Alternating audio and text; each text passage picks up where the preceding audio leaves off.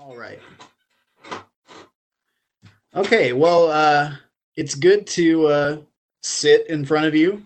I can let me just say. I mean, I don't want to start this lesson by being controversial, but I am a fan of the whole preaching sitting down thing, and if that were to continue, I wouldn't have a problem with it. I'm not counting on it, but I look that I am a fan of preaching sitting down. So it's a pleasure to sit in front of you and offer a lesson from God's Word. Um, Today, I'm taking a lesson from Daniel 7. But before we dive into Daniel 7, and I do want us to read it in its entirety, I want to look at a section from Daniel chapter 2 that I think is important to this discussion. So let's read Daniel chapter 2, verses 31 through 45. Daniel chapter 2, verses 31 through 45. You saw, O king, and behold, a great image.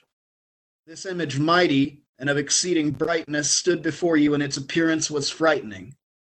The head of this image was of fine gold, its chest and arms of silver, its middle and thighs of bronze, its legs of iron, its feet partly of iron and partly of clay. As you looked, a stone was cut out by no human hand, and it struck the image on its feet of iron and clay and broke them in pieces. Then the iron, the clay, the bronze, the silver, the gold, all together were broken in pieces and became like the chaff of the summer threshing floors. And the wind carried them away so that not a trace of them could be found. But the stone that struck the image became a great mountain and filled the whole earth. This was the dream. Now we will tell the king its interpretation.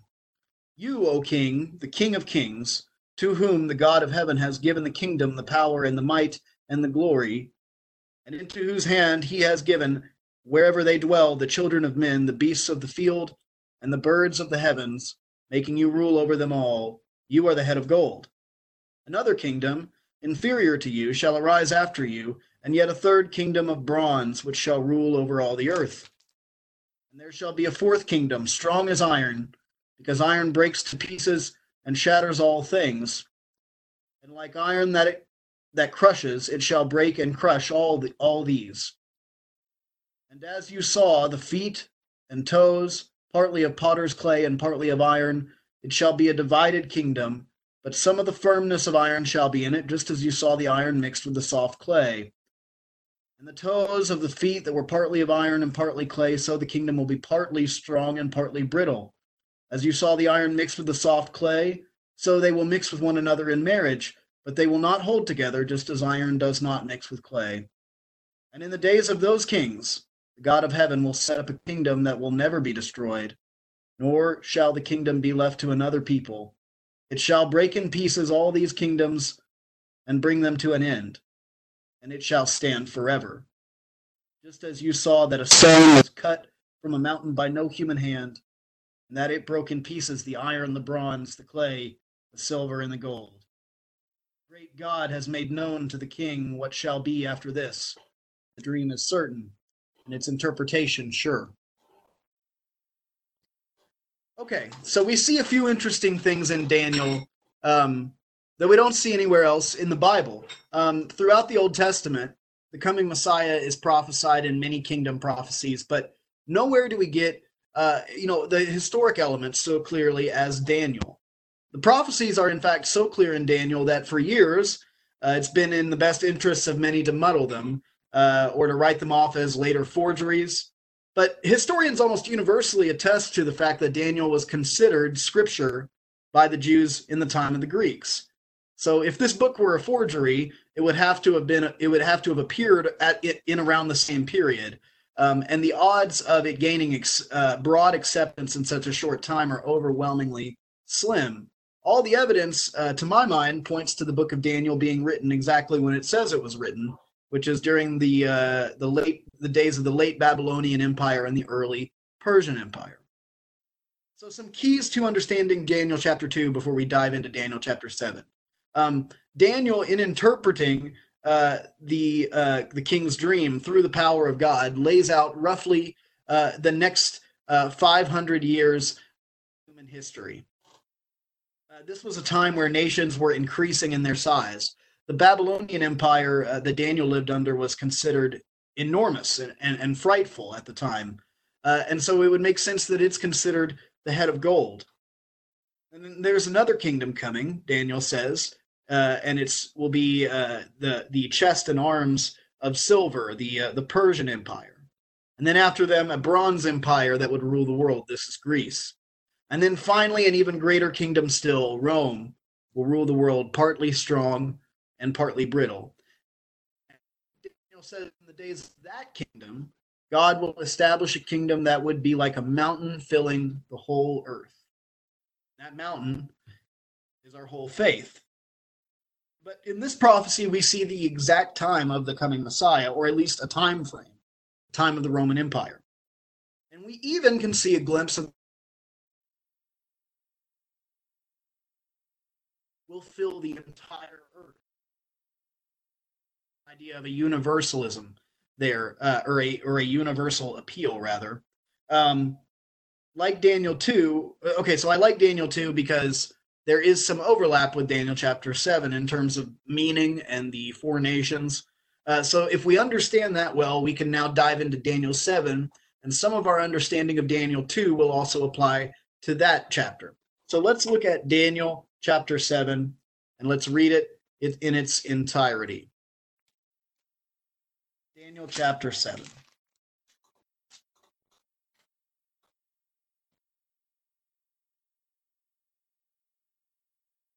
In the first year of Belshazzar, king of Babylon, Daniel saw a dream and visions of his head as he lay in his bed. Then he wrote down the dream and told the sum of the matter. Daniel declared, I saw in my vision by night, and behold, the four winds of heaven were stirring up the great sea. And four great beasts came up out of the sea, different from one another. The first was like a lion and had eagle's wings.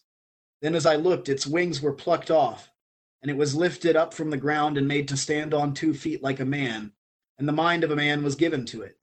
And behold, another beast, a second one, like a bear. It was raised up on one side. It had 3 ribs in its mouth.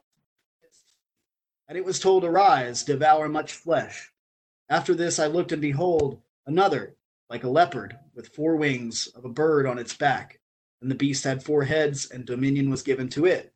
After this I saw in the night visions, and behold, a 4th beast, terrifying and dreadful and exceedingly strong. It had great iron teeth. It devoured and broke in pieces and stamped what was left with its feet. It was different from all the beasts that were before it, and it had 10 horns. I considered the horns, and behold, there came up among them another horn, a little one, before which 3 of the first horns were plucked up by the roots. In this horn were eyes like the eyes of a man, and a mouth speaking great things. As I looked, thrones were placed. The Ancient of Days took his seat. His clothing was white as snow, and the hair of his head was like pure wool. His throne was fiery flames. Its wheels were burning fire. A steam of fire issued and came out from before him. 1,000 served him, and 10,000 times 10,000 stood before him. The court sat in judgment, and the books were opened. I looked then because of the sound of the great words that the horn was speaking. And as I looked, the beast was killed, and its body destroyed, and given over to be burned with fire. As for the rest of the beasts, their dominion was taken away, but their lives were prolonged for a season and a time. I saw in the night visions, and behold, with the clouds of heaven there came one like the Son of Man. He came to the Ancient of Days, and he was presented before him. And to him was given dominion and glory and a kingdom, that all peoples, nations, and languages should serve him. His dominion is an everlasting dominion which shall not pass away, and his kingdom one that shall not be destroyed. As for me, Daniel, my spirit within me was anxious, and the visions of my head alarmed me. I approached one of those who stood concerning all this. So he told me, and made known to me the interpretation of the things. These 4 great beasts are 4 kings who will arise out of the earth. But the saints of the Most High shall receive the kingdom and possess the kingdom forever, forever and ever. Then I desired to know the truth about the 4th beast, which was different from all the rest, exceedingly terrifying, with its teeth of iron and claws of bronze, and which devoured and broke in pieces and stamped what was left with its feet, and about the 10 horns that were on its head, and the other horn that came up, before which 3 of them fell, the horn that had eyes and a mouth that spoke great things, and that seemed greater than its companions. As I looked, this horn made war with the saints and prevailed over them, until the Ancient of Days came, and judgment was given for the saints of the Most High. And the time came when the saints possessed the kingdom. Thus he said, as for the fourth beast, there shall be a fourth kingdom on earth, which shall be different from all the kingdoms, and it shall devour the whole earth, and trample it down, and break it to pieces. As for the 10 horns, out of this kingdom 10 kings shall arise, and another shall arise after them. He shall be different from the former ones, and shall put down 3 kings. He shall speak words against the Most High, and shall wear out the saints of the Most High, and shall think to change the times and the law. And they shall be given into his hand for a time, times, and half a time. But the court shall sit in judgment, and his dominion shall be taken away, to be consumed and destroyed in the end. And the kingdom and the dominion and the greatness of the kingdoms under the whole heaven shall be given to the people of the saints of the Most High. Their kingdom shall be an everlasting kingdom, and their dominions shall serve and obey him. Here is the end of the matter. As for me, Daniel, my thoughts greatly alarmed me, and my color changed, but I kept the matter in my heart. All right. Remain in Daniel. We're going to stay in Daniel this whole time. Daniel has a dream where he sees a series of beasts. And again, each one of these beasts is going to represent a kingdom, just like every section of the statue in Daniel chapter 2 represented a kingdom. So to help you better visualize this, I found some pretty cool representations of these beasts on the internet that I want to show to you. He sees these 4 beasts in succession. First one, a lion with wings, representing the Babylonian Empire. Second, a great bear with fangs in its mouth, representing the Persian Empire. Third, a leopard, again with wings, representing the Greek Empire. And finally, a fourth beast, which is not described in human terms or in terms that are really comprehensible to humans. So I thought that this representation was interesting here. He's kind of a hulking mammoth-type creature with the horns and this terrifying, huge upper body. But really, the only real descriptions that we get of this fourth beast are the things that concern Daniel so much about this fourth beast. You get the sense that Daniel can tell that this fourth beast is really important and kind of a key to the whole thing, but he can't really understand it. And so some notable features about the beast, this fourth beast, that makes it distinctive. It is terrifying and dreadful, exceedingly strong. It has iron teeth, and it has 10 horns. And there is this a new horn that pops up, and 3 of the other horns bow to it, and Daniel can't really figure that out. And I'll be honest with you, I've read a lot, and there are a lot of theories about this. I can't really figure it out either, so I'm not going to get into it in this lesson. It involves calculating kings and surprisingly heated debate about whether or not we include Julius Caesar as a king. And however you formulate these 10 kings, it doesn't really change the overall meaning of the passage, so I don't want to get too deep into that.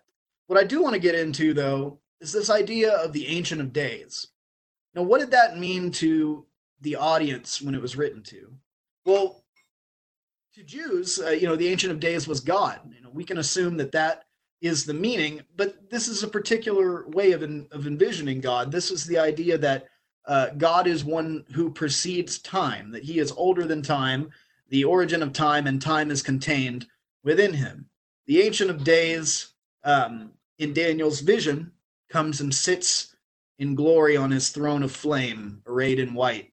And there is a multitude there with him. And God sits in judgment of these 4 kings that have been paraded in front of Daniel in the form of these beasts. But it's significant that we're told that the 4th kingdom, the Roman kingdom, will be destroyed completely, and die, while the other kingdom's dominion will be taken away and they will be allowed to live on for an appointed time. If you look at the historical record, that's true. When Rome fell, it fell never to rise again. Now, obviously, there's still a city called Rome, but what you have to understand is that the Roman domination of the known world at the time was organized behind this bureaucracy of the city of Rome. Rome began as a city-state and then grew out into an empire. Italy, the way we think of it today, was not a country in the sense of a nation state at the time. It was all organized behind the city of Rome. So even though many nations since the Roman Empire have tried to claim the name of Rome, it has never again seen the power that it held. That system of government was pretty much completely destroyed at the time that it fell. But the other countries, the passage says, will be their dominion will be taken away, but they will be allowed to live on for an appointed time. These other countries, Greece, Persia, Babylon. Well, where is Greece on a map now? It's the same place now, essentially, that it was then. And the nations that were then known as Persia and Babylon never really ceased to be. They've just taken on new names and sort of morphed through history. So we now call these countries Iran and Iraq instead of Persia and Babylon. But Rome would never again exert anything like the power of the empire at its height. So Daniel's concerned about this fourth dream. He goes to a friend, or one standing there. We don't. The meaning of that is not totally clear, but this person tells him the meaning of the dream in short, which is that God will judge and that God's people will win. But Daniel's still hung up. There's some specific things that he once interpreted about the fourth beast. So these things are cleared up for him. He's told that the fourth kingdom is going to be unlike anything ever seen before on the earth. And if you know much about the Roman Empire, you know that that is true. Again, this was a time when nation states were growing their size, and Rome was certainly the most terrifying military and political power that could have been conceivable at the time of the writing of Daniel. There will be 10 kings, and the last king will push aside 3 others. The last king in this series, that is.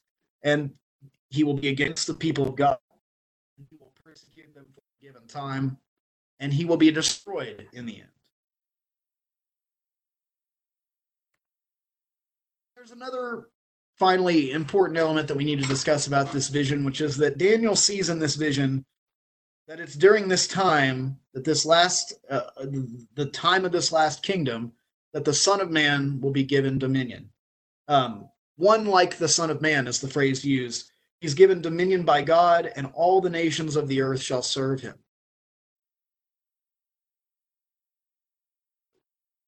So this Son of Man, his dominion is everlasting, Daniel tells us, and his kingdom will not be destroyed. There is a sense in which there have been many earthly kingdoms since Rome. But there's also a sense in which all of those kingdoms are under the shadow of a new great spiritual kingdom, one with a call to all the nations of the world. And pay special attention to the phrase, one like the Son of Man, and think about how revolutionary that idea is. This is a divine Savior we're talking about, one sent from the throne of God, the Ancient of Days. And yet, when he comes in Daniel's vision, he takes the form of a man. It's actually the most vague possible description of a human male, one like the Son of Man. He could be anyone from that description.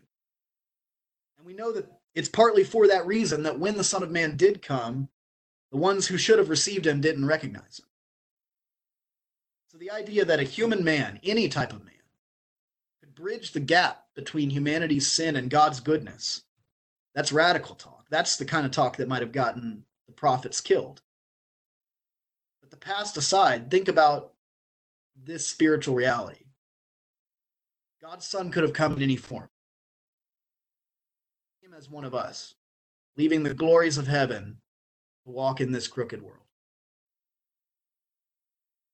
So, that's been a quick rundown of Daniel chapter 7. And you might be sitting there saying, well, that's all really cool, Paul, but what does this mean for all of us? Well, let me tell you. There's some major applications here, and I find this to be one of the most encouraging passages to look at. Prophecy generally. I think we give prophecy too little attention a lot of times. I think there's some really important takeaways for us. First of all, the time, place, and scope of the kingdom is prophesied centuries before the fact. And let's stop and think about how significant that is.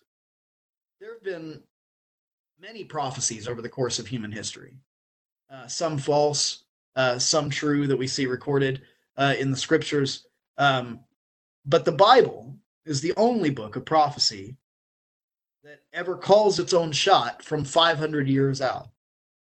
I want you to think about what that means, too. What if I told you that America would very shortly not be a country? And that what we used to know as America would become a different country, and that would exist for some time. And then there would be another country that would rise in its place. And then that there would be another country that would rise in its place. So we're going 3 major powers out from the existence of the United States of America. And then I said to you, during that time, something very specific is going to happen. That would be an impossible prophecy. But that is the prophecy that we get in the book of Daniel. Secondly, we see that God is in control of the times and places of the powers of this world, and that they serve him, not the other way around. This is something that's essentially important for us to remember during times like this. This is certainly a troubled time with us not being able to meet with one another. But this crisis that we're currently experiencing, as painful as it may be, will be used to the glory of God. Now, don't ask me how. Don't ask me for specifics. All I know is that every event, no matter how horrific and tragic, is used for God's glory and is a part of God's purpose, including this one. Thirdly, Jesus was that force that broke apart the kingdoms of the world. He was that rock not cut out by human hands that came in and smashed apart the statue in Daniel chapter 2, which became a mountain that filled the entire earth. The world's never been the same since. In a sense, Christ was the first and only real revolution. It changed everything. We live in the glorious wake of his coming. The schemes of man have come to naught. The glory of God is being fulfilled in every possible way. Every paradigm, every pattern of thought, every convention and spiritual wisdom of the day was undermined by Jesus and subverted by Jesus to bring people closer to righteousness and closer to God. He changed the status quo forever. And Jesus ushered in a kingdom that we are citizens of, which calls to the whole world, not just a specified group. People of all nations are called to be his children. And he turns away none who come to him in faith to make a covenant with him. And here we get the first inkling of that. It's a mountain that fills the whole earth. And in Daniel chapter 7, all the nations of the earth are under the dominion of the Son of Man. And finally, speaking of that dominion, of that kingdom, we are a part of an unshakable kingdom, a kingdom that's history and victory has already been written. You know, it really bugs people when you spoil TV shows for them. I understand that because it's no fun to watch a TV show after, you've had a major plot point spoiled. But man, have I got a spoiler for you guys. I know the ending of the story of us, the story of the Christian sojourn through this fallen world. And the ending is we win. More specifically, God wins, and all we who are his share in his glorious victory. That's Daniel 7. That is the Savior that we believe in. That is the God who provided him.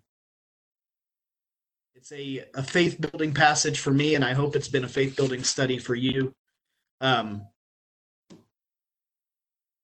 don't have an easy segue into a traditional invitation, but I would like to say that this is a really precious thing that we have. We studied Ephesians this morning, where the center of our focus is the church. Mike's lesson this morning about prayer, our relationship with God, and this big picture of the prophecy, the fulfillment, and what it is that we are a part of. It should bring us all to a desire to know God better, to grow closer to God. And there may be some, listening here who are not Christians, are not followers of God. And if you're listening, I hope you keep seeking. I hope you keep learning. And I would ask you that if you have any questions, please come to one of us. Make your questions known. We'd be happy to study with you and try to show you the truth as we understand it from the Bible. If anyone has any need, please, I encourage you, make it known. If you have spiritual needs, now is the time to tell them. I know that it's a difficult time, but we can get through it with the help of each other. And it helps to remember what a strong rock, a rock cut out with no human hand, which becomes a great mountain filling the whole earth. That is the rock on which our faith is built. Thank you for your attention.